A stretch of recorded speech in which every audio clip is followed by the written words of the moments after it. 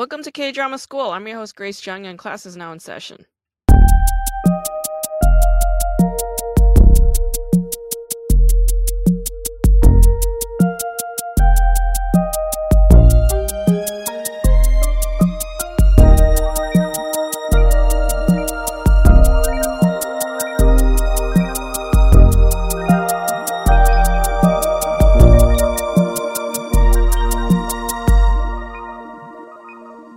A few show date announcements. October 6th, 7 p.m. I will be at the Yard Theater co-hosting the Cold as Fuck show with Kristen Lundberg.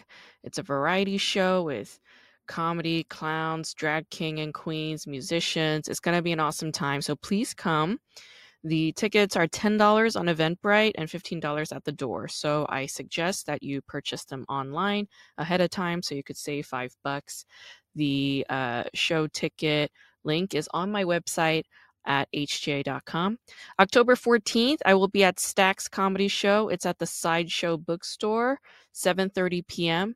October 20th, I'll be at Grand Central Market in downtown Los Angeles for the Comedy Roof Show at 8 p.m. I'll be announcing more show dates for October very soon, so please be sure to check my website, hj.com, and my Instagram at hj for show updates.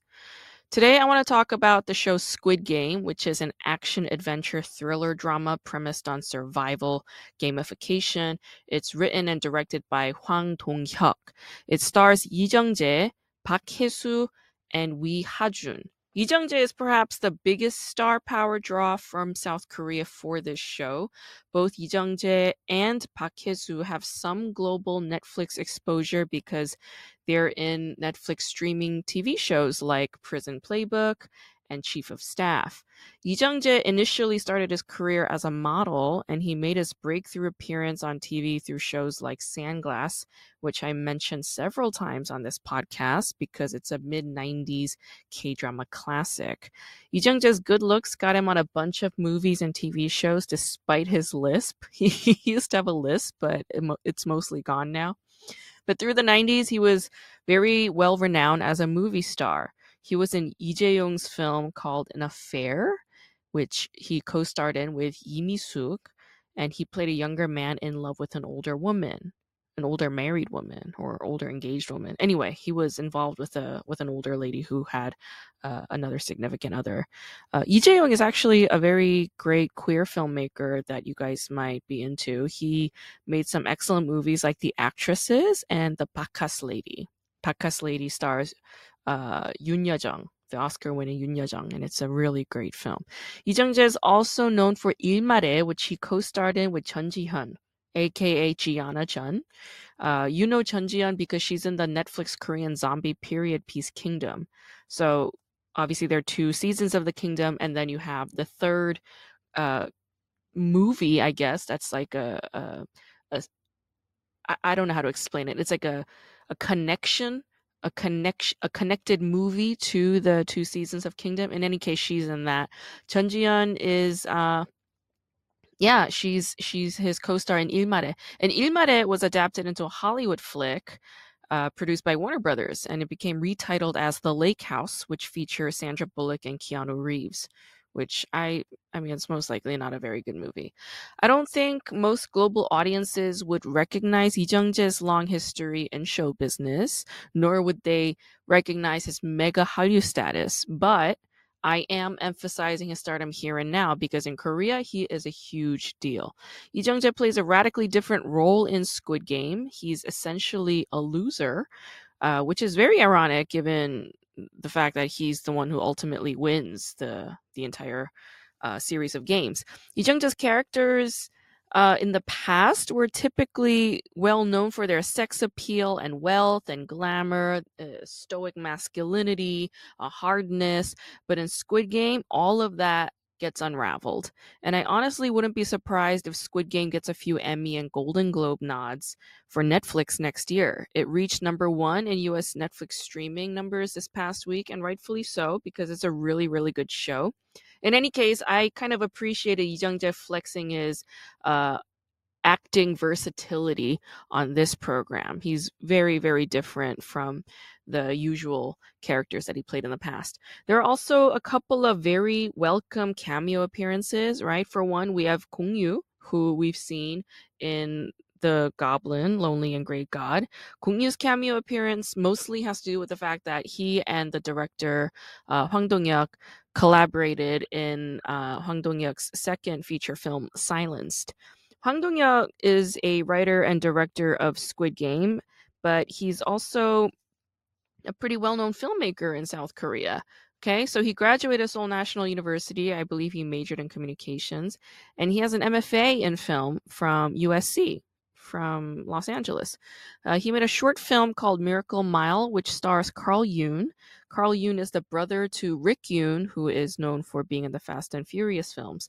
And that movie won a few awards, including a Student Emmy, which is, I guess prestigious if you're in film school.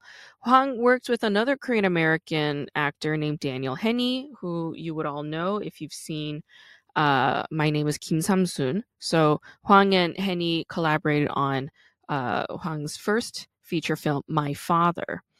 Then Hwang made Silenced, starring Gong Yu. And that film is based on a true story about a school that was dedicated to disabled children who are mostly deaf and mute, and all of the children were sexually and physically assaulted by teachers and staff. And then Hwang made his third film called Miss Granny, which stars Na Moon-hee. And then Hwang's latest feature film is called The Fortress, which is a period piece starring Lee Byung-hun. So Gong Yu and Lee Byung-hun's cameo appearances in the Squid Game it's really a gesture that points to Hwang's filmography. And this is very common in a lot of Korean dramas. The directors and or writers will insert actors that they have worked with in the past in the present show with sort of these like cameo appearances, just to kind of nod or sort of allude to the previous works that they have worked on together. It's like a very interesting way of self-promotion through this kind of intertext.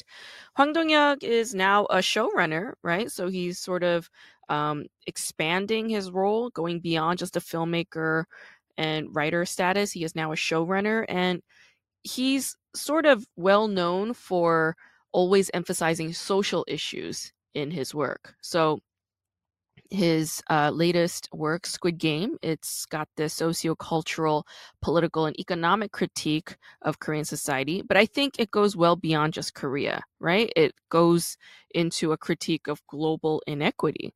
The fact that Squid Game was designed in order to appeal to the wealthiest people on earth, and I'm talking about the actual text of the show, right? Like, we later find out that these games are just to entertain the wealthiest people who just come to observe and watch and bet money and just be amused, right? So you have the world's 1% watching these games live, and the majority of them, save for one Chinese man, are all white men, right? And so this is sort of a jab at global hierarchy, entrenched in economic inequality. When I saw the scenes with the white men wearing masks watching these games, which includes these desperate people who are at the bottom of the economic ladder, who are killing one another to survive and win money, it reminded me of a story I once heard from a very wealthy friend of mine. She told me that in New York, there are these underground restaurants where the wealthiest elites wear blindfolds to enter because it's such a secret. Like, nobody's supposed to know that these restaurants exist. It costs thousands of dollars to eat there. And once they're inside, the multi-course menu is of food made from endangered species. All right. So all the animal carcasses that are cooked are on the endangered species list. So it's a completely illegal menu, right? And this is what wealthy people do.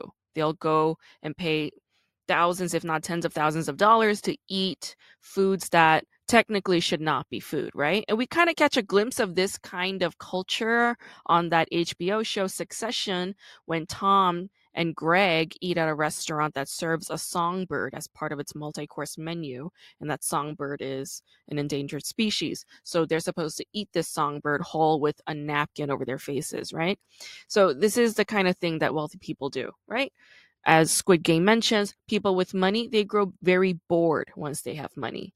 And all they're interested in, all they are striving for is to feel something again, right? And so the message here is money numbs you to everything. That's why so many celebrities complain once they make it to the top that money doesn't solve everything. Of course, for people who don't have money, this kind of complaint is an absolute insult, right? What this means, I suppose, is that human beings, they have no sense of satisfaction ever, right? Any sort of satisfaction will always be at bay. What I loved about Squid Game is that it's sort of the perfect uh, medley of a critique and a frank exploration of a concept called neoliberalism. I'm pretty sure that I talked about neoliberalism several times on this podcast, but let me refresh you on what it means because it's very important, and I think very few people actually know what it means, even though it's a very commonly used term in our discourse.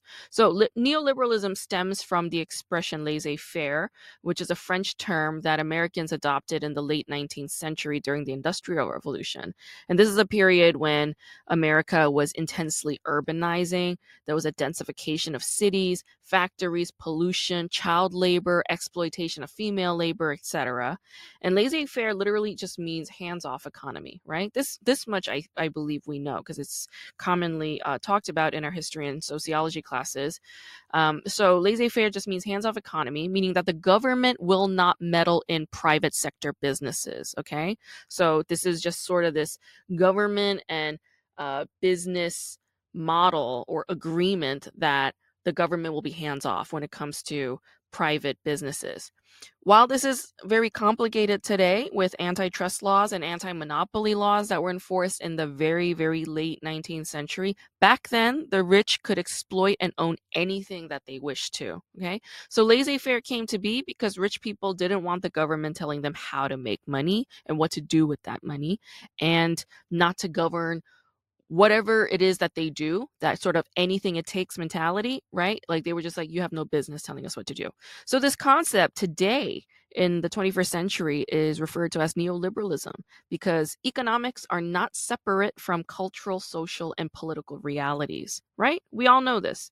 For instance, a lot of people today, they wear Fitbits, right? We have Fitbits and we have our health data monitored by our phones, right? Like my phone monitors how many steps I take per day. Well, what these tech companies do is they take your health data and they sell it to insurance companies who will decide whether or not to insure you and for how much based on what kind of liability you would be by tracking you in terms of how much exercise you participate in per day. All right. So this is neoliberalism at play. Businesses that cheat, they are not held accountable, but you, the patient and the consumer who needs health care, who needs health insurance, you will be held accountable and blamed for not getting your 10,000 steps in daily. All right. So if you were to have heart disease, if you were to have diabetes, if you were to suddenly develop cancer, then these health insurance companies would have a reason to blame you for it and charge you a very high premium or whatever the fuck, okay? So here's another example. Think about shows like The Biggest Loser, okay? So you have this reality show called The Biggest Loser where you have very, morbidly obese people who show up, and then you have health coaches and nutritionists who are yelling at them and telling them that the reason why they're fat is their fault, right? So think about this term morbid obesity, right? Even this phrase morbid obesity blames the person who is obese for killing themselves, right? It doesn't question the systemic and structural issues that might be causing obesity in our American society. People with weight issues and food issues usually are suffering from some kind of mental and or emotional disorder caused by social structures, whether it be family or their local society. Sometimes it's a physical illness that leads them lead them to obesity. Look at cafeteria foods that you see at public schools, okay? When I was growing up, I attended only public schools, and the foods that were served were very high in starch, high in fat, and high in sugar, okay? And these are foods that are highly addictive as well. So if you look at poor people's diets, they're generally high in starch, high in fat, and high in sugar, okay? Because those are the most affordable foods. Is a stalk of celery that costs $2 as filling as a loaf of bread with peanut butter and jelly on it? I know that, economics are directly tied to health and diet because I was poor most of my life. And whenever I'm broke, I usually go and purchase highly starchy foods so that I can fill my belly on a very low dime. Right. But when a person gets diabetes or grows obese, doctors and health insurance companies will blame the victim. Right. They will not question the systems like schools or laws that don't enforce a livable minimum wage so that people can afford to eat whole foods that have nutritional value and will not cause obesity, right? These kinds of systems are not questioned. So, when I started working full time in 2012, I immediately gained 30 pounds. Okay. A big reason for that is because I was eating only pasta every single night because that's all I could afford. The company I was working at full time, they barely paid me $1,300 a month when I started working. And with that, I had to pay rent, my student loans, bills, transportation, and that left me with like maybe $100 per month for groceries, right? And I was eating a shit ton of pasta every single night and for lunch, and I got fat as hell. But nobody around me, right? Like my parents and my sibling, my friends, my colleagues, society just in general, nobody blamed my unlivable wages. They didn't question my company's salary. They criticized my food choices, okay? So this is neoliberalism at play. Neoliberalism is visible when the victim is blamed for the circumstances they are in, and the systems that they are tied to are never ever questioned. You can also see neoliberalism at play in how Hollywood and K-pop industries work, okay? So you have these young folk who are desperately clamoring for celebrity money and fame, and they do whatever it takes, right? Again, this phrase comes in, whatever it takes to get to the top. They will starve themselves. They will mutilate themselves through plastic surgery. They will sleep with executives. They will betray friends and colleagues. Again, whatever it takes. They essentially abandon themselves and their values in order to get to the top. And once they do make it, what do? They grow depressed. And then the industry ends up blaming them for becoming drug addicts or suicidal, right? They never question the system of the industry. The industry says, well, you walked in here on your own accord. How dare you question our system? That kind of gaslighting is neoliberalism at play. So, neoliberalism basically has the illusion of freedom, right? Through this term, laissez faire, free economics, freedom to purchase, okay, freedom to walk into workplaces and do what you must in order to make money, freedom to consume. You can be a consumer of anything, but the consequences of these choices, these so-called choices by the consumer, will only be placed on the consumer and not the people who created the systems. All right. So only the consumer is blamed, not the creators. Okay. So Squid Game is a perfect metaphor for how neoliberalism works in capitalist economies. And this goes beyond South Korea. It's applicable in any country where capitalism is at play, any country where debt and credit are at play. And that is most of our developed nations. As you've all seen, if you've watched the show, the people leave the Squid Game island at one point, right? Because they realize if they're on this island and they play these games and they're essentially risking their lives. But what did they all do? A lot of them come back immediately and return to play the games and win that money because life and soul was unbearable to them, right? They were all chasing some kind of dream. In Ki-hoon's case, he had a gambling addiction and he tried his own hand at his own private business, took out loans, but they all tanked. Okay. The reason why he pursued his own private business is because the car company that he was working for fired him, laid him off, and his best friend died during the labor strike. So when Ki-hoon is signing the dotted line to take out loans from banks and loan sharks, Ki-hoon's trauma, his instability, perhaps the fact that taking out loans to try a hand at a private business is itself a gamble, right? These are not written out in the contracts. All of this is neoliberalism at play, okay? Again, it's blaming the individual, saying, well, you made this choice. You said you're going to do this. You decided to do this, right? So it's a game. It's a game of capitalism. All of us participate in a Squid Game when we live in a capitalist society, right? So, Squid Game. Another thing I liked about this show is that it makes very clear that intelligence and elite education doesn't necessarily equate economic success, right? So you have Cho Sang-woo, whose character is a testament to that. Yeah, he has this job at an investment firm and he graduated Seoul National University, which is the top university in South Korea. But Sang-woo comes from a poor economic stratum.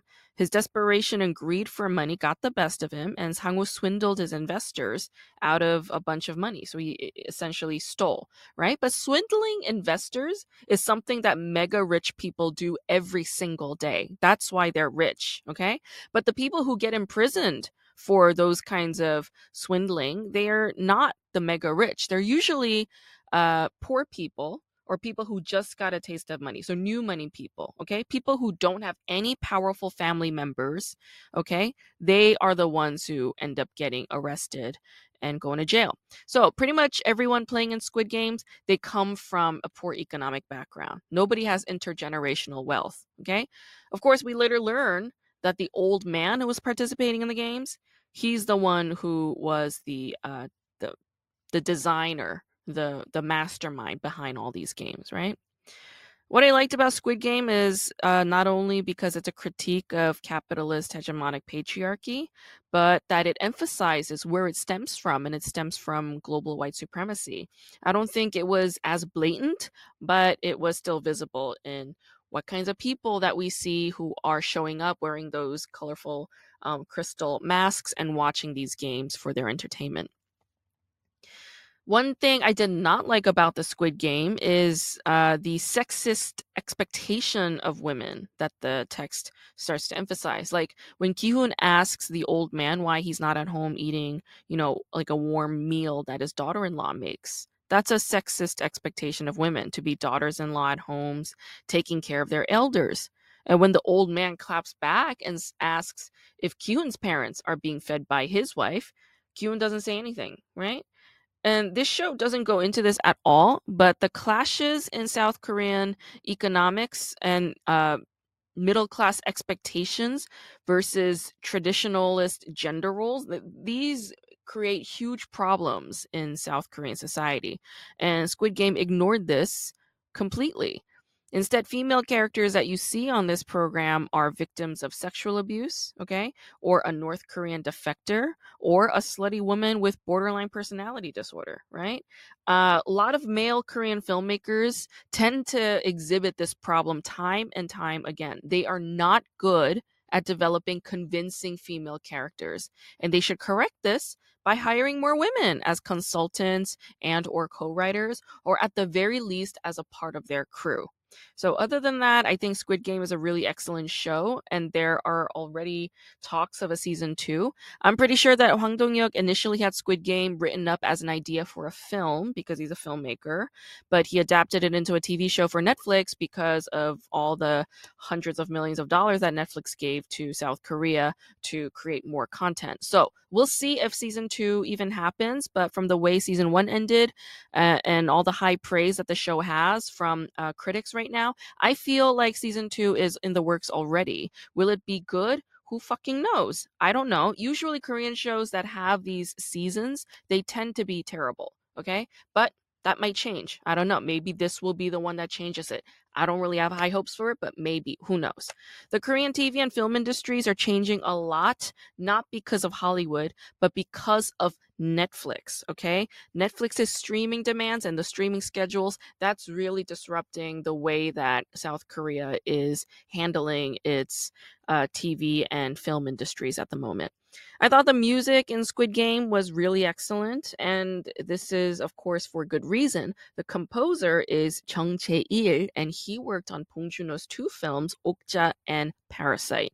And the music definitely elevates Squid Game to a filmic elegance that I really appreciated. So that's my take on Squid Game. I today talked to a very funny comedian. She's Vietnamese German, based in Hamburg. Her name is Mimi, and she is not only hilarious, but she's so intelligent. She is incredibly insightful. I learned so much while talking to her, and I laughed a great deal. So let's talk to my buddy Mimi. Yeah. Reminds me of an auntie. Well, we're not related, but you know how it is in Yeah, our culture. of You course. just call They're older all people. relatives. Yeah. Yeah. So right before I moved to Hamburg when I was 19, Mm-hmm. I spent like 2 months um in that auntie's house. She was living near Hamburg, Mm-hmm. and I was looking for apartments in Hamburg, so I stayed with her in these 2 months while I was looking.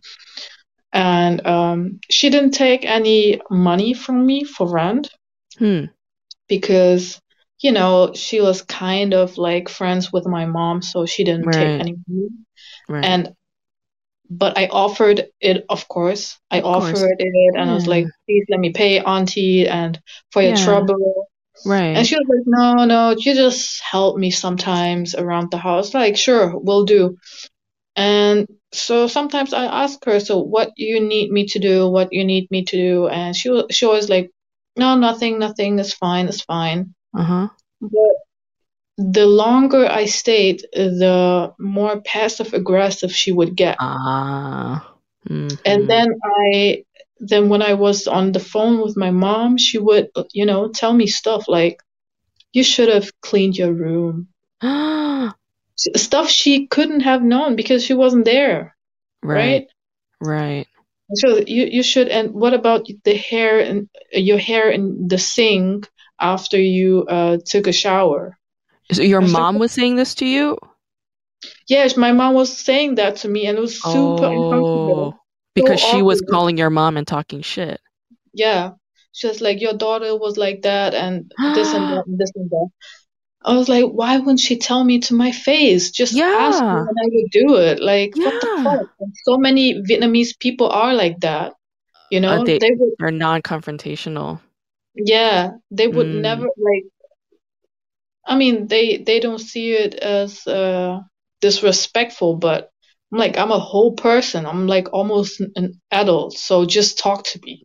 You Yeah, know? like you would understand. Yeah, Yeah, if she said like, "Hey, like do you mind doing this?" Like, you're already trying to be accommodating and be like a good guest by offering her payment for her yeah, troubles, like it shows that you're conscientious, like you have an understanding of how to be respectful and considerate. And for her to so not see that you would be able to do that is, living with people is just a pain in the ass. Just it bottom is. line. Yeah, it Bottom is. And line. it was like super hurtful because I thought like she would give me the feeling that I'm not enough. I mean, I had Mm, that core belief right. anyway, so Right. why not trigger it more, you know? Right. So yeah, and at the end, like the last straw was when she asked me, so did you find anything yet? Oh, Somewhere else? wow. Yeah, I was like, and then I looked her dead in the eye and I was like, yeah, I found something. I'm out here next week. And I lied. Mm, I didn't know where to go. I mm, lied. I was like, mm-hmm, fuck this shit. I can't stay with this bitch anymore. mm, So, and she had a daughter my age, you know. right. Um, for her, but she had many issues herself, so never mind. Mm. Um, so the next thing, I moved to another Vietnamese grandma in Hamburg. Yeah. I couldn't afford anything in Hamburg, so she took 120 Mm, per month, like mm, 120 euros, like this, wow. like almost nothing, right? Wow. And she would take a daily back scratch from me. Oh my That was God. my that was my payment. Oh Like my God. she would come at me with a spoon and the Chinese oil, right? And then like the first day I didn't know what to do. I was like, what the fuck is that? And then in Vietnamese you say "cạo gió," which means like scratch the wind, kind of. I was like, what the fuck does that mean? And at that time, like I had two other flatmates or dudes living with us In that from grandma space? yes, two other Vietnamese dudes. Oh my It gosh, was she's a collector. yeah, and then the other dudes they were like you Oh know illegally in Germany my god. and they were working in restaurants Yeah, yeah, and Asia shops like yeah. you know um and the thing was the restaurants belonged to her daughter, Oh my god. grandma's daughter. Oh my god. It's a monopoly. Uh-huh. And grandma's daughter Uh-huh. was a filthy bitch. Like Oh. she exploited her employees so much, Oh, and of course. Yeah. Yeah. even the guys living with grandma, Yeah. they earned money and even had to pay grandma rent, right? And grandma would give the rent to her daughter. Oh my god. This And kind of bitch. did they have to like spoon her with a spoon and oil? First, they did it because she's like 80 years old. She doesn't give a fuck anymore who does it or Okay. man or girl or Yeah. Yeah. woman. She doesn't care Sure. or pigeon. She doesn't care. So she then a girl arrives, me, right? And she Right. was She's more like, "Oh, comfortable. perfect. Mm-hmm. Oh, Mm-hmm. perfect. A Perfect. housemaid. You're A right. housemaid now." And so they showed me how to scratch her back. So what you do is you take the China oil, you put some drops, China oil. you Uh-huh. put some drops on her back, and then you Fuck. take the spoon and then Oh. you kind of scratch it into the skin, Okay. the It's like a oil. massage. Yeah. Oh. And the first time I did it, I was like, like just push it Right. like Push it back and around. forth, push Yeah. it around. And she says, Yeah. "What the fuck are you doing? Just go in there, Oh, this is scratch, so scratch." horrifying. It's like, I'm sorry. I feel bad. Do I have to call the police or something? Like, do I? Child support. This is so horrible. It's so horrible. And I was scratching. She was harder. I was like, I do my best. It's like the hardest I can. It's like your skin will come off. And she was like, yes, it's supposed to. Oh my god, that's so fucked up. I can't. Oh my god. Oh god. It's kind of for blood flow or some kind of shit, to Yeah, get her. whatever. It feels good Yeah. for her. That's why. Ultimately, it's for her feelings. Like, people don't understand, but like asking for body massages is kind of like a form of That abuse. bitch had no feelings no more. Her soul left. Her soul left the body years ago. Okay.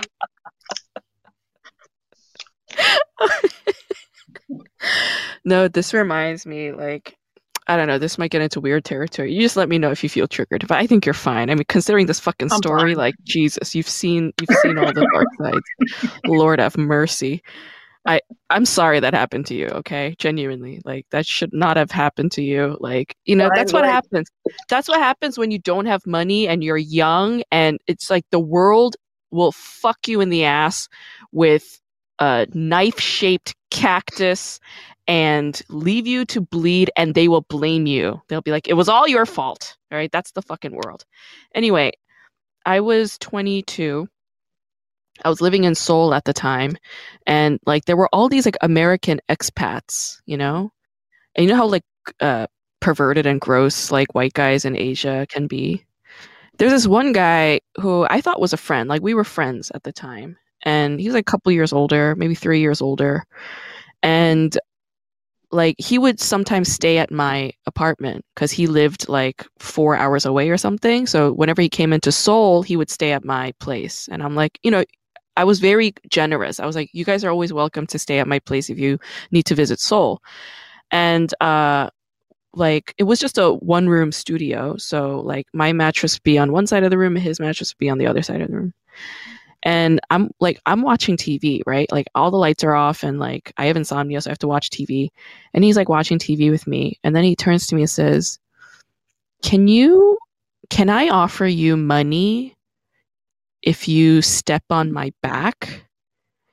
And I was like, and it's like dark, right? It's nighttime. Like it's bedtime.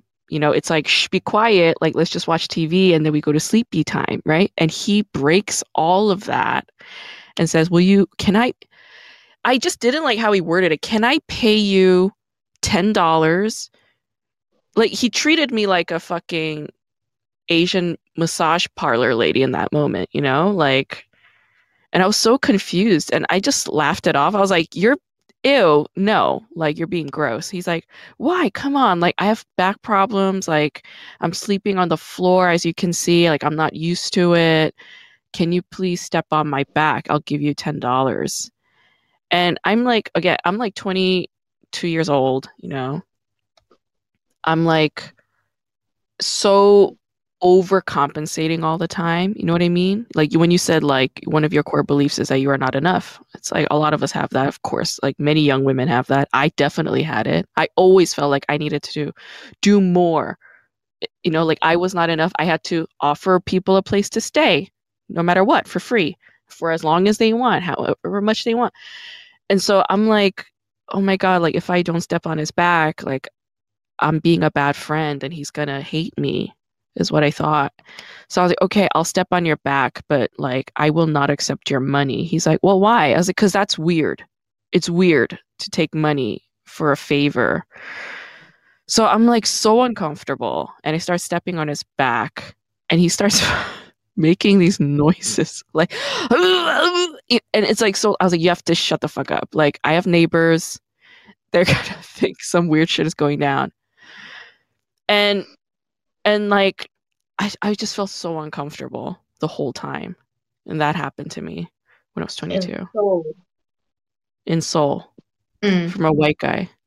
And that guy, I think he was like subconsciously maybe testing me to see like, oh, like is Grace somebody that would do something like that? Like is she a weak person like that? Because after he did that, I moved back to New York and he also moved to New York because he got into medical school. And he didn't have any friends in New York, so he would call me all the time. And we would always get drunk together, right? And this one time, I think it was Thanksgiving. It was like in the fall. And he was like, you want to come back to my place and like watch a movie? And I'm like, okay. Like I'm so innocent. Like I don't know what anything is. And this was before the phrase Netflix and chill even existed. All right. I go to his place, he puts on a movie, and I'm like sitting on the edge of his bed, and he's like, take your shoes off. I was like, oh, okay. Like, and I take my shoes off, and we're just watching a movie, and then he makes a move on me. And I was like, no, like, I don't want to do that with you. He's like, why not? I was like, because I know you don't like me like that. And he was like, no, I do. I was like, no. Like, we're friends. Like, this isn't cool. This isn't cool. Yeah. But he insisted, right? And like I said, overcompensating for everything, right? Oh, if I don't do this, I'm being a bad friend and he's going to hate me, right? The core belief. I'm not enough, that core belief. Yeah. And I wind up sleeping with this guy who had no respect for me, who ultimately did not like me like that. He did not like me like that. It's just because he was in a city that he's unfamiliar with and he was lonely and I was just easy pussy for him, And he knew that I would do anything to please him because I hated myself. You know what I mean? And that abuse went on for 2 years. And I couldn't tell any of our mutual friends about this. Like I was so unhappy and stressed out that I would get hives all over my chest. You know what I mean? But like, he would call me whenever, like 3 in the morning, and be like, "You want to come over?" And then if I ever called or texted him, he would ignore me for weeks. And it was just like a nightmare for like 2 years. And he was like, "Don't tell any of our friends about this." And that made me feel like, oh, he's ashamed of me. Like that's why he's not telling any of our mutual friends, because he's ashamed of the fact that he's having sex with some disgusting piece of trash like me. And I was so like ashamed and unhappy and miserable, but at the same time like addicted to this abusive guy, that I let it carry on for 2 years. And finally he got a girlfriend. And I found out through like a mutual friend of ours. Like he was like, "Oh, did you meet Dan's girlfriend?" And I was like so shocked. I was like, I don't even know what he's talking about. Like, what girlfriend? And that's when I knew. I was like, oh, I guess he's not going to be coming around anymore. And then like 6 or 7 months after I found out that he had a girlfriend, I was walking with a friend of mine who was visiting from Philadelphia, and he texted me. He texted me the same thing he would always text me whenever it was a booty call. He would text me one word with a question mark. He would write, "Hello?" with a question mark. Like that was always a booty call, right? And he texts me that. And like I've had 7 months of having him out of my system.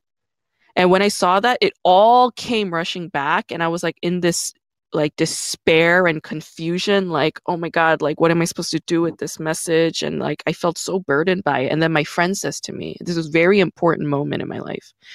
She says to me, "Grace, if this person is your friend, he would say, 'Hi, Grace, how are you doing? I would like to meet you for lunch or something. Like, would you like to hang out?'" Like he would say his intention in clear sentences, because that's how people speak to each other when they respect each other. Right? My friend like had this moment with me, and that's when I deleted his number and blocked him on everything, and I never spoke to this person again. And I really, genuinely, I owe a piece of my life to that friend who took the time to straighten me out like that. She did it without any judgment.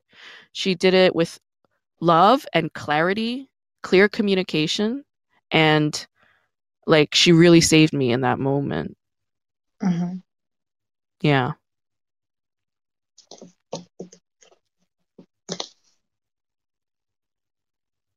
Amazing. Yeah. These moments, these key moments. It feels like somebody gives you the shower. Mm. You don't feel dirty anymore. You kind of feel clear. Yeah. Feels like a shower. Oh, finally. That's a good analogy, a shower. You're good with analogies. You're I very love good with analogies. you're Yeah. good with metaphors. Yeah. Yeah. Thanks. Yeah, maybe that's what a baptism is. Like they dunk you in cold water to like straighten you out. It's like, you know, it's like wake up. Like that's why they dunk you in cold water. It's a baptism to leave your old self behind. Wake up to who you actually are, who you always were, which is that you have inherent value, that you're inherently lovable, that you are Mm-hmm. inherently perfect and enough, and that you never, ever, ever have to bring anything extra to the table to get anybody's attention or love or respect. Takes Right? a takes ages sometimes to realize Takes a that. lifetime. Takes a lifetime, you know? Um, but you have a lot of wisdom, I feel like, you know? I still do stupid shit sometimes, but I make sure that every time I do stupid shit, I have new way to respond to it. So Mm, um, mm, I I saw this dude I saw last year. mm, a couple weeks ago, and had a really good time. And we talked about what didn't work last year, what Hmm. went wrong. When you guys were seeing each other? Yeah, like Okay. we had a one night stand, I would Oh, say, because okay. after that we didn't see each other again. We actually we wanted to see each other again after that one night last year, Yeah. but we never made it because he made me wait Hmm. for to our date. You know, I waited for him, That's and he annoying. didn't. Yeah, he didn't text me like, "Oh, it takes longer," or "I have to work longer." He didn't text me. At the end of the night, I was like, "Okay, fuck it, I'm going to bed." And then he texted me like, "I had a really long day." And I was like, "Are you dumb? Yeah, it's not Like, nice. who says that?" Yeah. I had a long night. Like, what the fuck? Where are your manners? Like, are Right. you who shit in your who shat in your head? Like, who does that? Like, Yeah. no home training, no nothing. Like, dude. And Right. then okay, for a year nothing. And then he texted me again. He was like, I had to think about you. We had such great conversations. I can't forget them. Blah blah blah. Uh-huh. I was like, okay. Then we texted about it. What went wrong? We met up again. We talked about it. It was really great night. Yeah. Great conversations. Uh-huh. And then the same shit happened Oh my again. God. Oh The my same God. shit. I was like, and then luckily, I forgot my keys at his place. Hmm. I went back to get my keys, and this time I just didn't give a shit anymore. Mm-hmm. You know, Yeah. usually I'm very patient. I'm Right. listening. I Yes. explain stuff. I'm very understanding because everyone is a human. Right. I can't hear that bullshit anymore. Everyone is a human being, like duh. And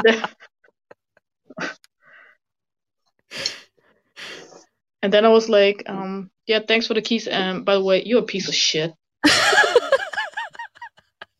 And then he was laughing. He was like, what? What are you talking about? I was like, yeah, you're a piece of shit. What? Your mama didn't teach you any manners? Do you think your work is more important than the 20 seconds you could have texted me that you won't make it? The fuck, man? No home Yeah. training. And oh, yes, you don't have expectations. Me neither, bitch, but at least, like, we have standards, right? And you have Right. no respect. You have no respect, honey. You have no respect, okay? Basic manners. Communication, just basic Right? communication. Basics. Bomba clock basics. Oh God. And then he was like laughing, but I could see like Mm. he needed that TED talk from from the gutter, you know. He needed a spanking. He needed I mean, somebody to straighten his ass out. I wasn't perfectly mad, but Mm. it was a new kind of. I, normally, I don't respond like that. Normally, Right. I'm very polite. Right. I'm Yeah, I understanding, understand. I get it. Yeah. but still, it really hurt my feelings. This time, no, you piece of shit. You piece of shit. And he was like laughing because I'm a comedian, Yeah. right? I'm a Yeah. comic. It is funny. It is funny. Yeah. So she must be being funny right She now. must be joking. Hmm. Yeah, she must be joking. She's funny, you know. No, I was like, yeah, you piece of shit. But Still, that's the brilliance of the joke. Is like it's funny, but it's funny because it's kind of true, right? it's not kinda, it is. It's just, it,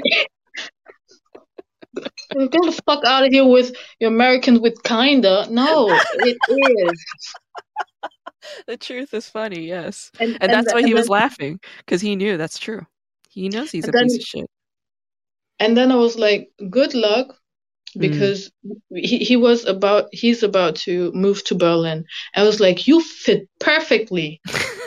You Yeah. fit perfectly to Yeah. that city because Yeah. the way you behave, It's good Berlin luck style. to find love in Yeah. Berlin. Yeah. Yeah. Like Berlin needs more of you. People who do that. But okay, so People, yeah, you're no. saying you're gonna see this person again and try this again? No, no, it's like done. It's like Oh, I see. Okay. I don't need a third lesson. Right, right, It's fine. right. I like that. I don't need a third lesson. You're right. People say third time's a charm. It's like, no, you could stop at one. You could stop at two. Yeah. You could stop at three, but it's better if you stop at one or two. Yeah. It's like the first time I was so confused. I was so how is it possible that this human being, he is so like he's so self-aware. I That's what I thought, you know. Oh. He's like he's so spiritual. The way he talks, like he knows, you know, he sees things, you know. He see But still you can be so self-aware but still be a piece of shit. It's Mm-hmm. possible. Mm. That So profound. it's called diversity.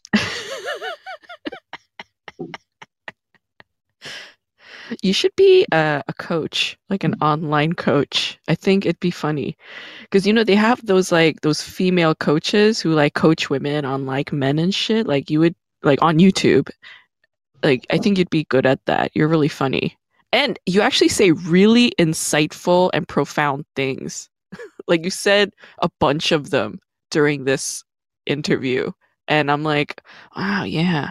You could be super self-aware and still be a piece of shit. Like that is like fucking bumper sticker shit, you know? Yeah. Mm, yeah. He- I mean, we talked about really insightful stuff like in generational trauma and you know uh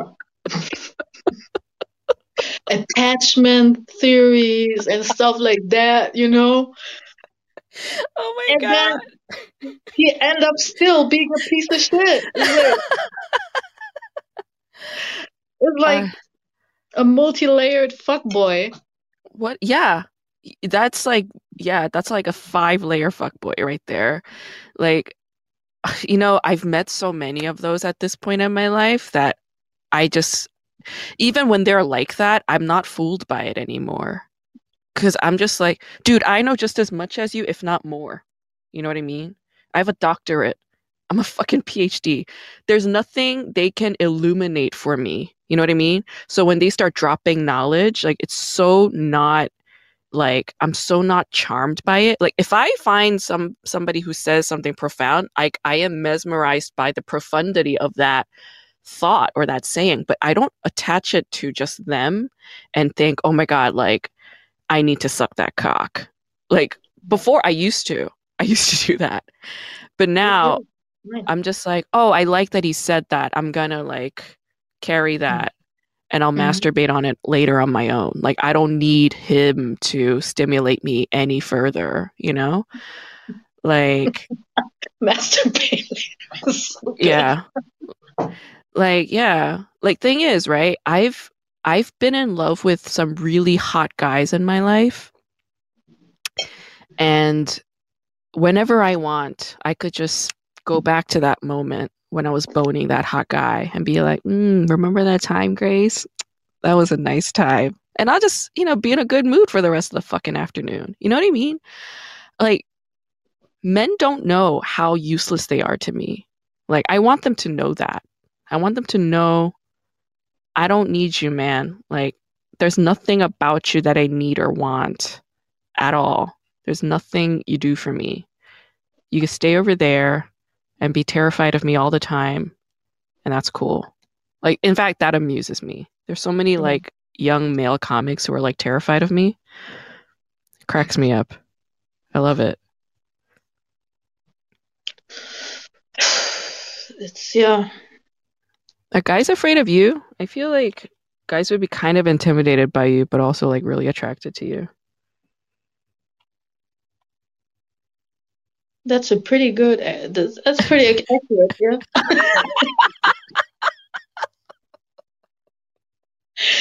I don't know. I don't get. I was talking to another female comic the other day, and she was like, "I get so many creepy DMs," and I was like, "Really?"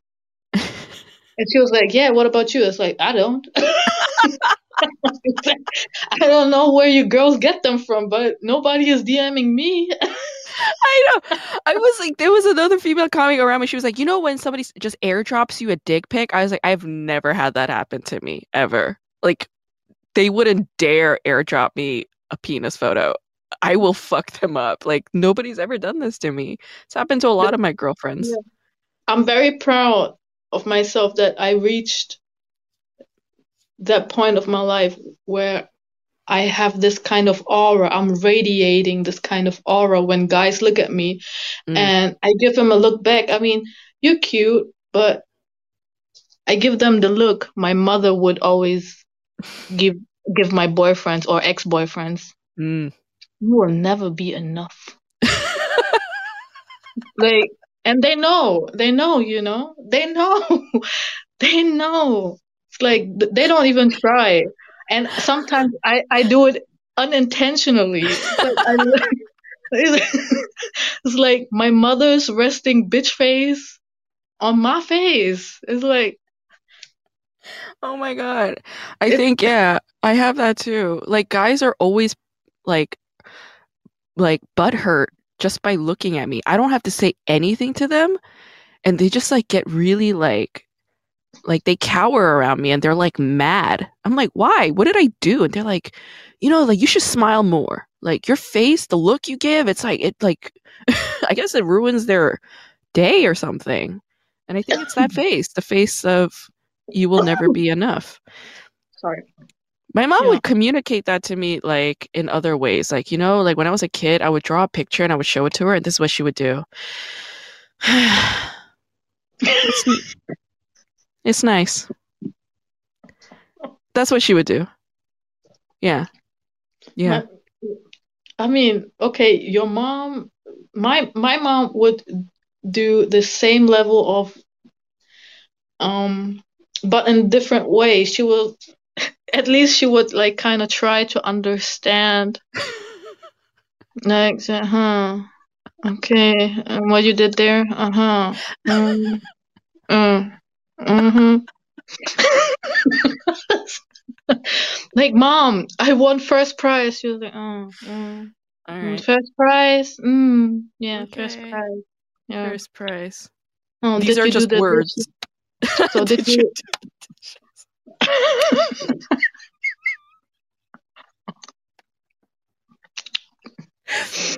And every day would like end or escalate in a fight, Oh my right? God.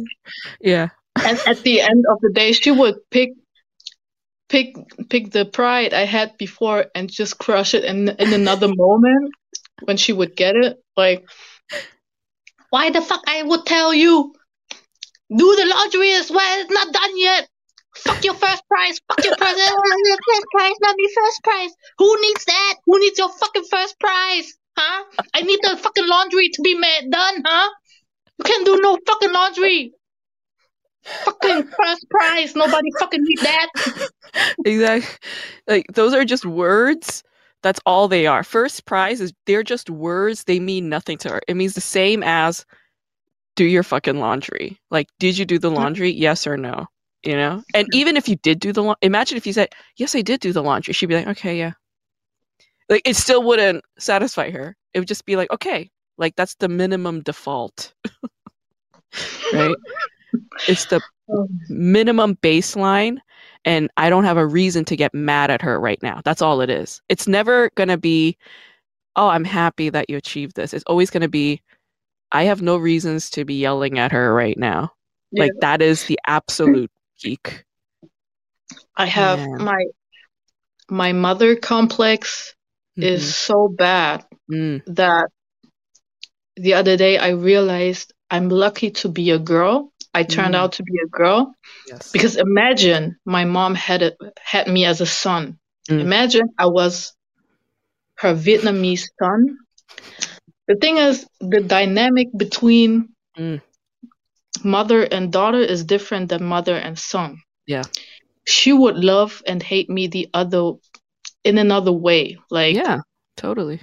she would have this emotional incest with me, 100%. and no girlfriend would ever be enough to her. Yeah, of course. And she would guilt trip me all the time. I mean, Yeah. she's guilt tripping me anyways, but Yeah. for girls, it's a different way of guilt trip than for boys when they Right. are with the mom, you know? Right. The Asian moms and their guilt trips for boys, ugh. It's disgusting. Like when I watch, like, okay, so I have a younger brother. You have a Hmm. brother too, don't you? No, You're an only child? no, I have sisters. Are you oh, older sisters, younger sisters? I'm the oldest. Ah, that's why. Okay. So you had it I caught rough. I caught the most bullshit. You caught the most of it. Yeah, the oldest child always does. It's like never going to be the younger one. So my mom has a son, my younger brother, and my mom favored my younger brother. Like she's not conscious of it, but it's very blatant and obvious to everybody. It's obvious to my dad, it's obvious to me, it's obvious to my relatives, it's obvious to my friends. Like everybody fucking knows. Um, and like my brother got married to a woman that's 10 years older than him. And when they were dating, like my mom was just so enraged, like hated her, like raging out, which is like understandable. Like 10 year a woman 10 years his senior, like when he was 20 when he started dating her. Like he's 20, she's 30, like that is kind of gross. But I got to know this woman and she was like a decent person. Like she was actually kind of great. And my mom just like hated her, right? And when they were about to get married, like I had to do a lot of like talking to my mom and be like, look, they've been dating and living together for 6 years. And if John doesn't marry her, it's okay. If John doesn't marry her, then he would be an asshole. Like, do you want an asshole for a son? Like, he's doing the right thing by marrying her. And my mom's like still upset. Anyway, long story short, they get married, right? And my mom comes around to, apologizing to her and being like, I'm sorry. And, welcome to the family. Like, my mom came around to it, good job, right? Yeah. But then my mom and my dad, they leave their church, their Korean American church that they've been going to since like 1995. Like, like 20, they've been going to that church for 20 something years. And one day they just leave. And I asked my brother, I was like, why did mom and dad leave that fucking church? Like you and I left because we had reasons, but why did they leave? And my brother's like, they left that Korean American church because our mom was embarrassed to tell everybody that I married Tam. I was like, is that the real reason? He's like, yeah. And he was saying this like it was totally fine. And I'm looking at him like, how are you okay with this? Like, how is everybody okay with this? But my brother felt so guilty and ashamed of the fact that he was going to go against my mother's wishes by marrying this woman. Like, when he was about to marry her, you know what he did? He didn't even tell our mom and dad. He called me. First of all, my brother, that piece of shit, he gets engaged on my birthday. Who fucking does that? It was my 30th birthday. My brother gets engaged. I'm like, that's gross. He calls me the next day on my actual fucking birthday. The day of my birth, he calls me and he's like, Tam and I are engaged. We're going to get married in Hawaii. We'd like you to be at the wedding. I was like, okay. And he's like, I didn't tell mom and dad. I was like, well, you're going to have to tell them, right? Because they're going to be at our wedding. He's like, I'm not going to tell them I'm getting married. I'm just going to invite them to Hawaii and we'll just have the wedding. I'm like, so you're just going to surprise them by having a wedding in Hawaii?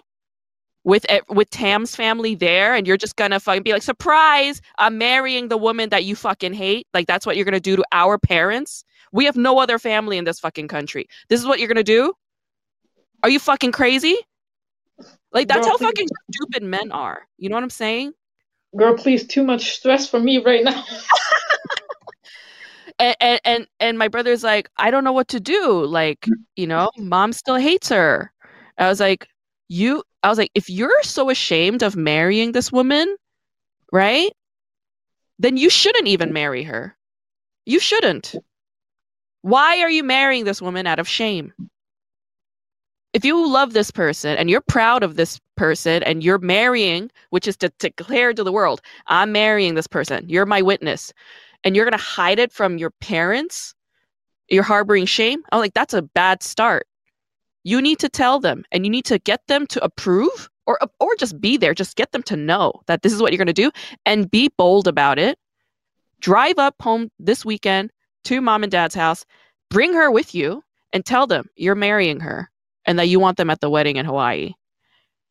And he was like, I'm scared to do that. I was like, if you're so fucking scared, then you could call me and have me on speakerphone, and I'll be on speakerphone.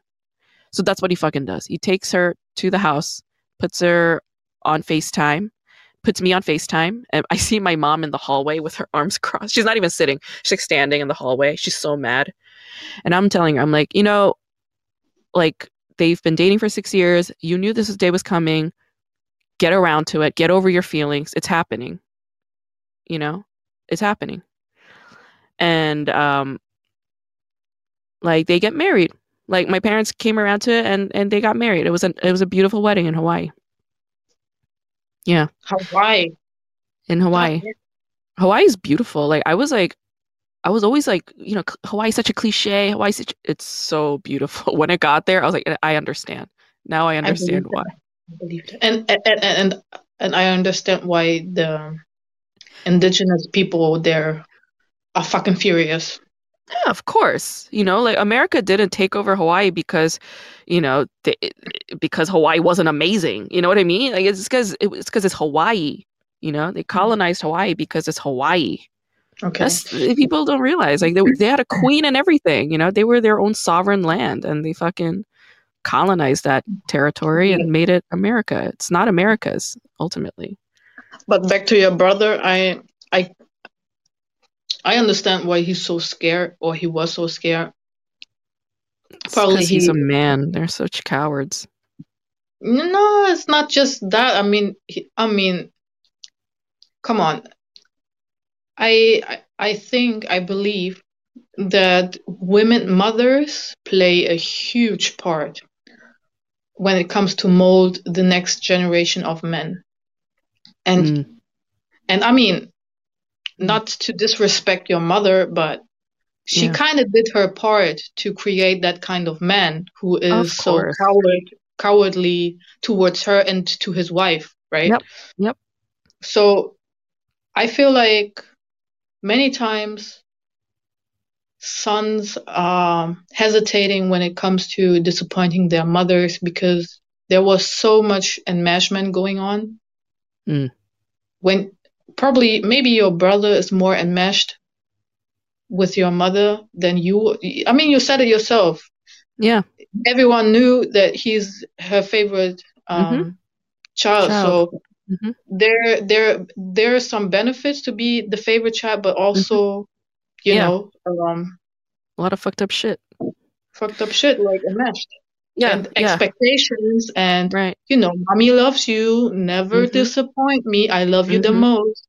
Don't you dare break my heart. I'm gonna die. Whereas you're right. With me, whenever my mom threatens death, I'm like, go ahead. Like, as if I care, Like, that's the thing. It's like, when a mother favors one child over the other one that didn't get favored, they're kind of free. Like, I've always felt free from my parents' burdens and their, like, control shit, because I was like, okay, like, you guys abandoned me when I was like a child, like when I was a toddler, and made it clear to me since I was 4 years old that I was not wanted, Like they didn't say that, but they showed it through their actions by like leaving me at my grandparents all the time when I was a toddler, leaving me at like, relatives' homes all the time. And fortunately, my grandparents were sweet to me, but my relatives, they were not. They were really abusive. And a lot of fucked up shit happened to me when I was a toddler, that things that shouldn't have happened to me because my parents abandoned me, right? And I because I have that experience, like I sort of kicked my parents' authority out of my head a long time ago. And that is a free mentality that I have that my brother just doesn't have, you know?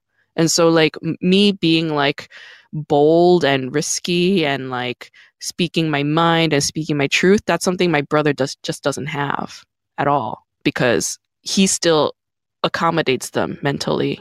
He accommodates their authority mentally. I watched a clip yesterday on YouTube. Uh, it's a show from or on TLC, Mm. and it's called I Love a Mama's Boy or something like that. Oh my Okay. God, it triggered me so much. The show triggered me to the core. I was like, I can't watch this. I get so much PTSD. Oh my God, too Like much. This describe one of these mama's boys. like there was this Korean girl, and she was in a relationship with this Afghanian boy or Right. guy. And he, sometimes it is very common in brown or South Asian cultures that they live with their parents until they get married. So Yeah. you could be Yeah. 40, you could be Yeah. 40 and still live with your parents, You right? could be It's 65 and still be yeah. living with your mom. Yeah. I mean, for Western standards, it's You know, it's a but pretty fucked up thing yeah. to do, But there, let's to be fair, in Western culture, there are still people who do that. It's Yeah, more yeah, for economic reasons yeah, oftentimes. Yeah. yeah. And Yeah. but to their defense, like Western culture is not the standard of the world, Yes. so Yes. Yes. never mind. Yeah. But yeah, he lived with his parents, and you could see like the bond between him and his mom is Mm. strong.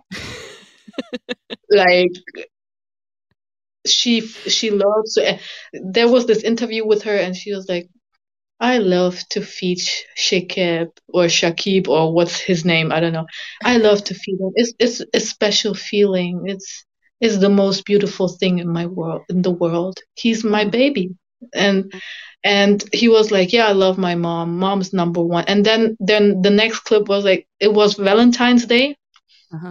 and he and his girlfriend, they were arguing about whether or not his mom should come with them on a double date on Valentine's Day. And he would always like schedule his days, like on the daytime it's his girlfriend, on the evenings dates with his mom, Oh my God. right? And on Valentine's Day, then his mom comes to the room, and she was like, has this attitude like, what the hell is she doing here? Like, she didn't say what the hell, but she kind of like, Yeah. She wasn't what's going happy. on? Yeah. Yeah, she wasn't happy, like Totally. immediate attitude. And then he was like, so mom, hey, come here. And we were thinking about going to dinner for Valentine's Day. And of course, I want to invite you because you're number one. And she's like, right, Oh I'm number God. one. And I will always be number one.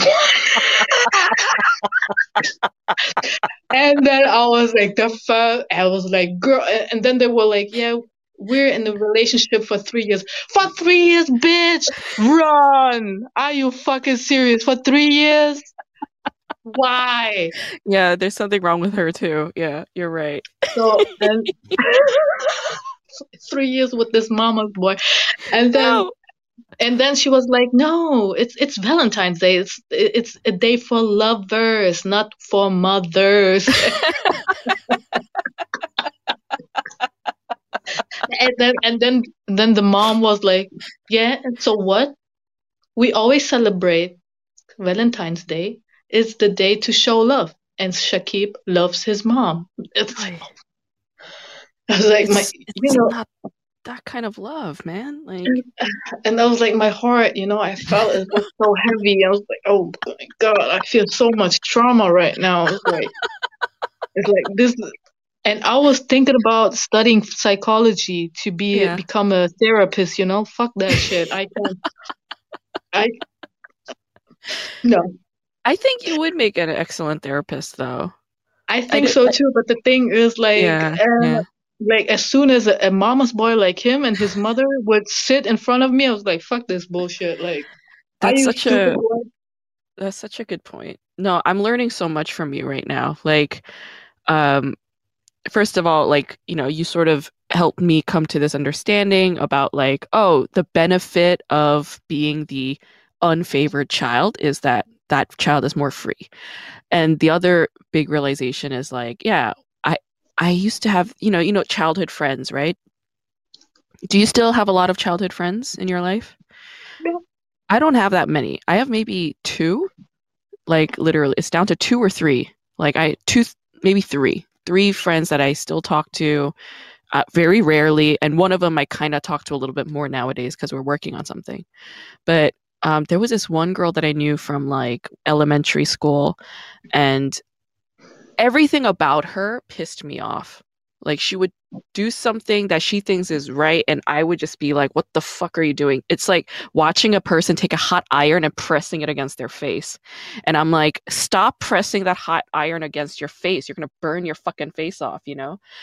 But like she would, that's how she lived every moment of her life, and I just realized, oh, she was traumatizing me.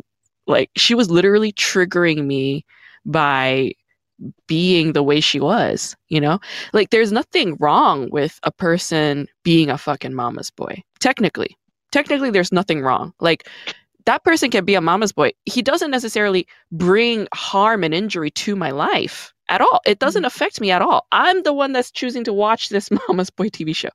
But it is uncomfortable as hell. It feels like I'm in the middle of a battlefield and I need to rescue this stupid idiot, right? Like that's how I felt with this old friend, this old childhood friend. I stayed friends with her for like almost 20 years, and then I just stopped. Like around that time I was kind of like cutting out a lot of toxic relationships from my life, and it's not that that person was toxic per se. It's not that I was toxic per se. It's that the chemistry was not good, you know? So you take two chemicals that will cause a combustion. That's what it was. And Mhm. she, like the way she lived her life, it was Mhm. just so stressful to me to witness at all times that I just had to be like, enough, man. I got to change the channel on this shit. Yeah. Like, what I and I had to think about this show like all day. It triggered me so much. I was like, why the fuck did I do it? That's Why so. the fuck did I watch it? It would be funny if you like went to like a healer or something and they're like, "What caused you this trauma?" You're like, "This TV show called Mama's Boy." I was watching 8 hours of it and I am fucked up. Like, please save me. That's hilarious. It's like, I mean, I watched stuff that was horrible, you know. I Mm, I have filthy friends who would send me filthy clips because they have filthy humor. mm. And I watch clips where men would shit into the bathtub and Oh rub my themselves with God. shit and jerk off to that shit because they're into shit play. I Unacceptable. got but nothing compared to that mama's boy bullshit that I watched.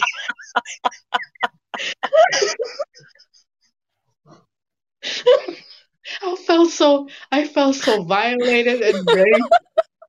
I felt my authority. I felt my autonomy as a person violated and raped.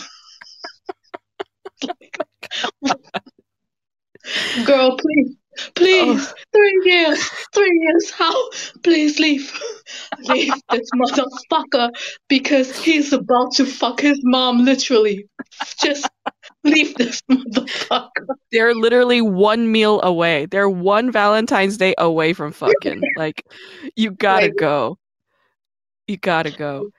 Actually, you're giving me like so much to think about on it. This is like so cathartic for me.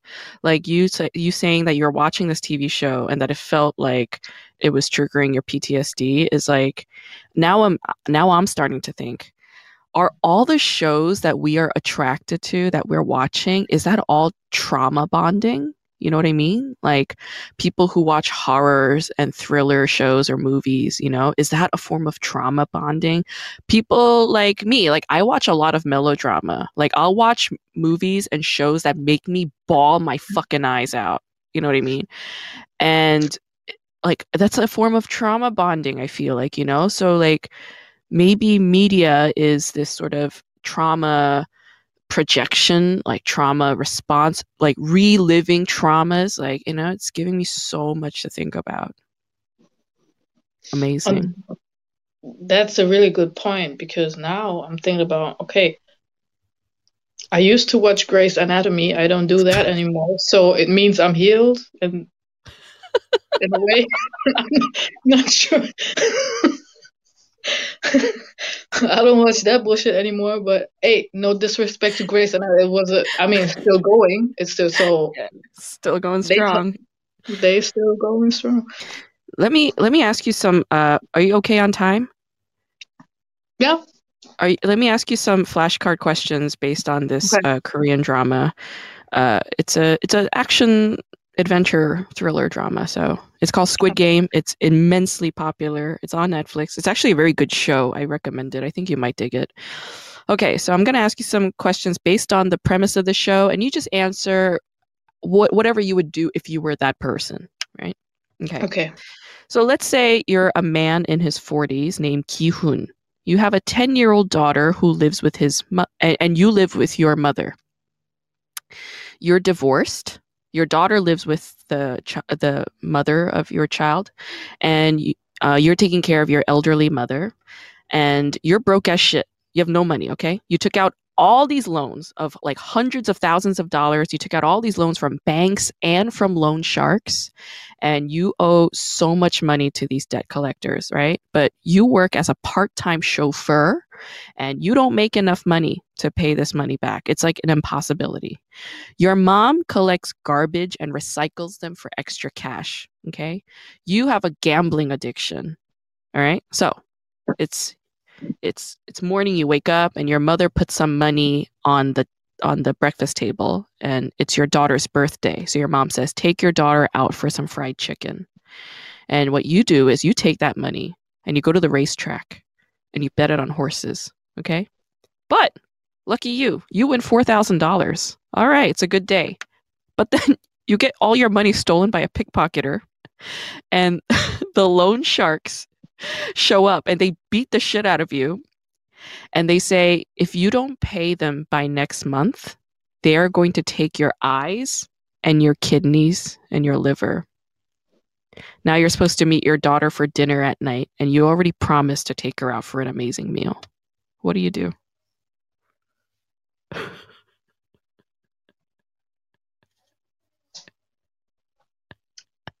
This is not a show I would watch, because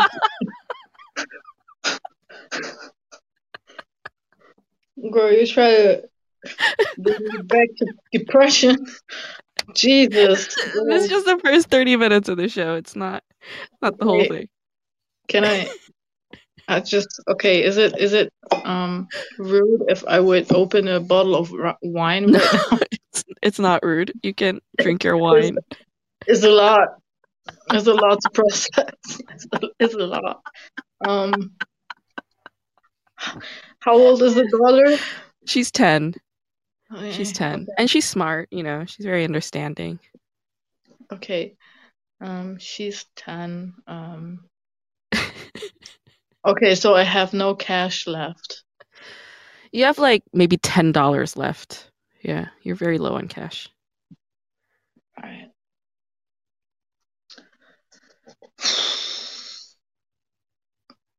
Okay, suicide is not an option. Please. I Oh, don't have like the best surviving skills, mm-hmm. but I would always try to make the best of it. So Mm-hmm. 10. How much would you get for 10 in Korea? Hmm. Good question. You It's could like get I gotta something. know. I mean, if I know the locals, Think I about would. it like think about it like you know how, like there are all these like hawker stands in Vietnam, like like street food and stuff. There's a lot of Mhm, those in Korea. And there's mhm. also like like convenience stores where they sell like, you know, like instant ramen, and like they have like little sausages or fish cake sticks, and uh actually Korean convenience store foods are really good. I actually love eating Korean convenience store foods. They taste delicious. I mean, as a chauffeur, Yeah. I would definitely give her a ride through the city to the Hmm. most beautiful places Oh, I love that. Yeah. Oh, that's a and beautiful answer. children. For me, when I was a little girl, I Yeah. appreciated every single moment with my dad, so Uh, I didn't give a shit about fancy stuff. I mean, you're 10. You right. don't know. You don't know, Yeah. right? So Yeah. I guess just spending time with her. Yeah. That's such a beautiful answer. I'm so moved right now. You're like a genius, dude. That's so true. Like kids don't care about what food you bring them or what material shit you bring them. I mean, they kind of care, but like what they really want is to spend time with the parent. Like they love that. They love being around their mom and dad and just to play with them, just to Yeah. yeah, be near them. That's such a And beautiful I would answer. shoplift. And what? And I would shoplift for fancy cars. But I wouldn't tell her. Come on. She doesn't have to know. Right, she doesn't have to know. Yeah, just give the And kid the thing that she wants. Yeah. and fuck morals because they beat the fucking morals out of my body. So Uh-huh. Uh-huh. Yeah. I It's have only 1 month to live. exactly. Make the best out of it. Just shoplift. Yeah. Fill up the car with a Steal it. bunch of yeah, Yeah. Steal a puppy. Give it to your kid. Yeah. yeah, Good. puppy. Oh, I love that Yeah, the answer. puppy. Yeah, yeah, yeah, yeah. You know, I did about like 38 of these question things with comics, and that was probably the most beautiful answer I got in terms of a resolution. Because like a lot of Korean drama premises start out this way, like they're in a financial pickle because there's a loan shark that's threatening their lives, and they have to go and figure it out. And you're just like, yeah, like I would drive her and show her beautiful things, and So my kid. what did the others say? He took her to like a street vendor stand and Mm-hmm. bought her like very cheap like do you know tteokbokki? It's like little rice cakes and they're in red hot sauce with fish cakes. So he got her Mm-hmm. that. And he went to you know those machines with the claw where it gets a prize. So he Mm-hmm. spent like most of his money trying to get a prize for her. And then a little boy intervened and was like, "You're doing it wrong. Like, let me show you how it's done." And the little boy like won a prize for her. Mm-hmm. Actually, just watch the pilot of this drama. Like the Okay. prize that he gets is actually really funny. Like when I saw this prize that he won for his daughter, I lost my shit laughing. It was so fucking funny. Like I don't want to give it away because it's too good. Is it And is it a yeah, show that you would bawl your eyes all the time? no, it's not like a romantic comedy kind of weepy Okay. drama at all. So At all. is it funny a bit? It's like got black comedy for sure. Do you watch like did you watch the Hunger Games movies? Yeah, it's like similar to that. Oh, It's okay. similar to that. Okay. All right, so Mm-hmm. question number 2. You're the same guy. You're Kihun, okay? That broke loser. Mm-hmm. You're standing on the subway platform waiting for the train, and a very well-dressed, handsome man shows up and he propositions you. He says, you'll play a very simple game of this game called takji. It's this childhood game where you take one folded piece of paper and you throw it down on the other piece of paper trying to flip it over. Okay? And it's a very popular childhood game in Korea. Are you moving? Is it okay if I'm moving a bit? Yeah. Just keep talking. Okay. I'm listening. And the man says if you flip over his paper, you will win $100 per game. But if he flips your paper, you owe him $100. All right? So, of course, the first round, you lose. Now you owe him $100, right? You have no money. He says you can pay it off by taking a slap to the face. So he smacks you across the face. What do you do? What kind of smack? Like, it's really hard. Like, he like slaps you across the face. Yeah, like your face turns. You're okay with it? You take it? Okay. I'll take it. All right, good. Okay. Question number 3. The man who just slapped the shit out of your face, turns out he knows your name. He knows your date of birth. He knows who your kid is. He knows the exact amount of debt you are in. He knows everything about you. He knows that you live with your elderly mom. He hands you a business card, and there's a circle, square, and a triangle stamped on the back. And there's also a phone number. So you call that phone number, and the person on the other line, they give you instructions to wait for them at a specific place. And you get in the car, and you pass out. And when you wake up, you're dressed in a tracksuit, and you're inside a large room with like 400 other people. And you see your childhood friend there, Sang-woo, he's there. And you see an elderly man there who's like, he's like dressed like you, and he says that he has a tumor in his head. And there are all these other people dressed in red uniforms, and they're wearing a mask, okay? And they lead you and all the hundreds of other people to the playground. And there's a gigantic robot that's shaped like a little girl standing by a tree.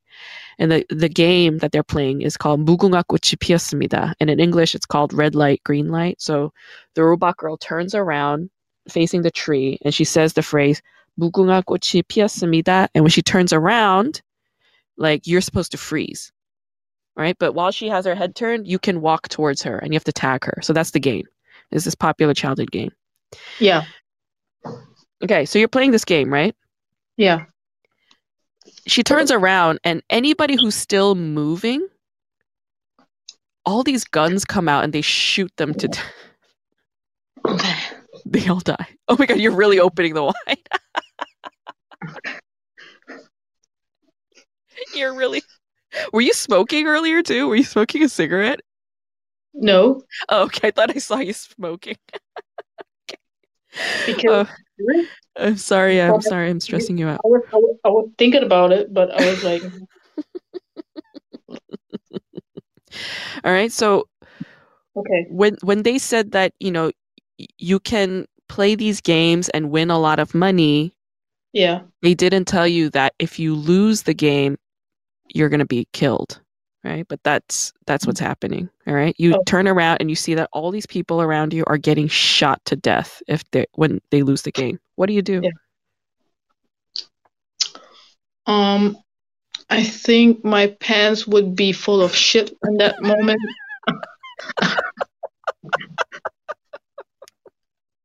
But you best believe my pants full of shit, I'll be focused as fuck.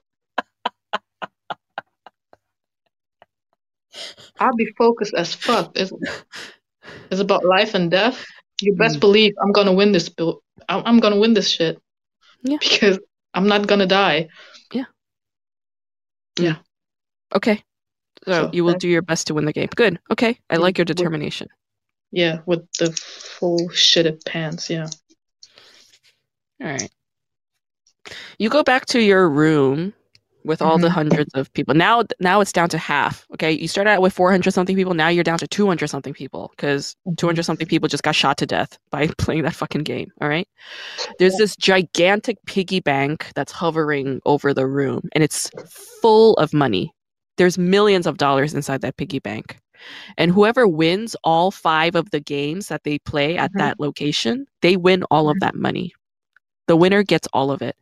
Each time a person loses, the debt that they are in turns into money and goes into that bank. Okay?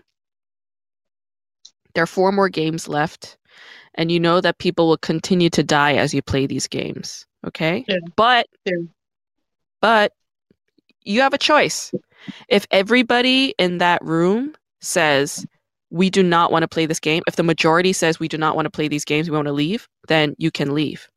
All right? Like everybody will be forced to leave the island. But if the majority of the room chooses to stay and continue to play these games and win all that money, then You die. then then you continue to play the games. So if this was you, what would you do? Would you continue to play the games? Now keep in mind, there are loan sharks. They're coming after your kidneys and your eyes, and you have hundreds of thousands of dollars in debt. You don't have a proper job. You could either stay and die, or you could go out there and face this. What would you do? Um, is male sugar babies a thing in Korea? Actually, they are. Yes. So why are we doing this? I was sold my dick like a long time ago. I don't understand. Like, I Yeah. mean, is he not ugly? He's actually a kind of a decent looking guy, but he's So in his 40s. pro- You know, he has a problem daughter. solved. Okay. I So mean, I would suck all on these grandma nibbles. I mean, yeah. I ain't got nothing to lose. Yeah. Okay. Yeah. Be a prostitute instead. It's not option 1 or 2. It's option 3. Be a prostitute. Got it. But Good. yeah, I would probably. Is my decision like if I would say I don't want to play this game anymore, would they shoot me? No. If the majority of the room says we don't want to play these games, everybody gets sent home. But if the majority of the room says we want to stay, then everybody stays and plays the games. That's how it Okay, goes. let me guess. Everyone said let's stay and play the game.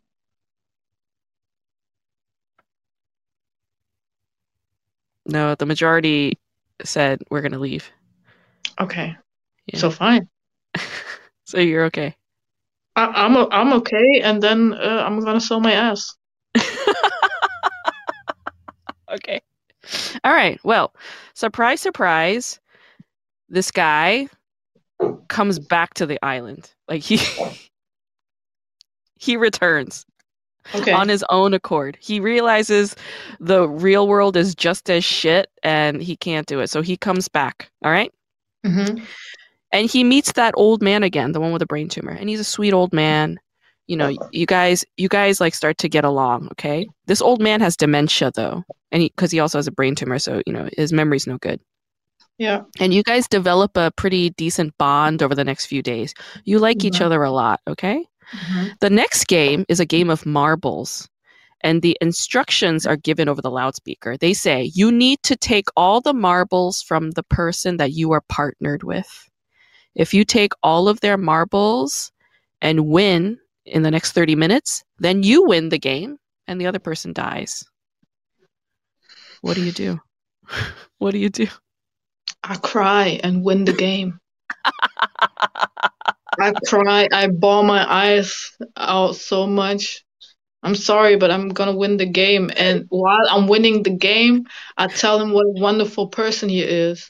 And I will definitely remember him and take care of his family. That's nice. But he has cancer. He's gonna die anyways. That's true. That's true. So I have a 10-year-old daughter. I can't. I can't. Okay. Fair enough. All right, so you and this old man, you guys are playing the games with the marbles, okay? Yeah. This is how the game goes. You have to guess whether the person who's holding marbles in his hand is odd number or even number, okay? And while you guys Mhm. are playing this game, the old man, he's kicking your ass, all right? He's guessing everything correctly. You're losing. You're down to one marble, all right? Mhm. And the guy in the red uniform, the guard, he's holding a gun to your head because he sees that you're about to lose now. And the old man is holding his hand out, and he says, "Guess," and you guess odd. And then he shows you the marbles. He has two marbles. And then the old man says, "Wait a minute. What did you say earlier? Did you say odd or even?" He can't remember what your answer was. What do you say to him? Well, I say whatever to win. Hmm. So you would lie to him.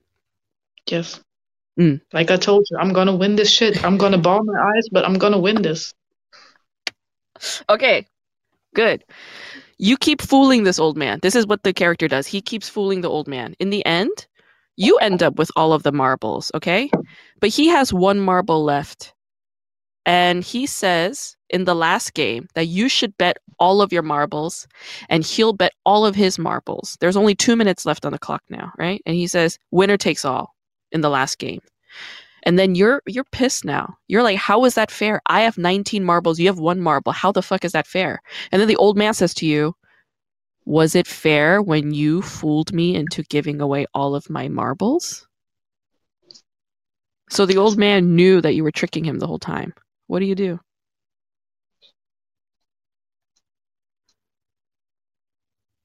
Uh, like, do I have a choice? Hmm. Like, do we have to play it his way? No, you don't. You don't. Yeah, like play this game again. And bottom line, I need to win. So, so if he's better than me in this game, but he keeps forgetting all the time, Mm, doesn't matter, does it? mm. Yeah, that's true. All right. So, final question. Remember, there were 400 some odd people when this game started out, right? Mm-hmm. Get through all 5 of the games. You win. 400 and some odd people died. You're the only surviving person. Your childhood best friend died just before you were the last person standing. You win over $38 million. They're $38 million. It's all yours. Yeah. And when you win this money and you get home, you find your diabetic mother dead on the floor. You've been gone for like 5 days. What do you do? She, she was dead for 5 days. You were gone for 5 days and she died while you were gone. Yeah. What am I doing? Well, there's nothing to do anymore. She's dead. I'm going to have a crisis, pay for the funeral, uh, continue to have a crisis, a depression, overload, and but I think my survival instincts just to provide for my child would be stronger than my Mm. depression. I would still feel like a piece of shit, but Mm-hmm. I have to survive to, still provide for her. So keep living, pay off my debts, Mm. uh, go to therapy.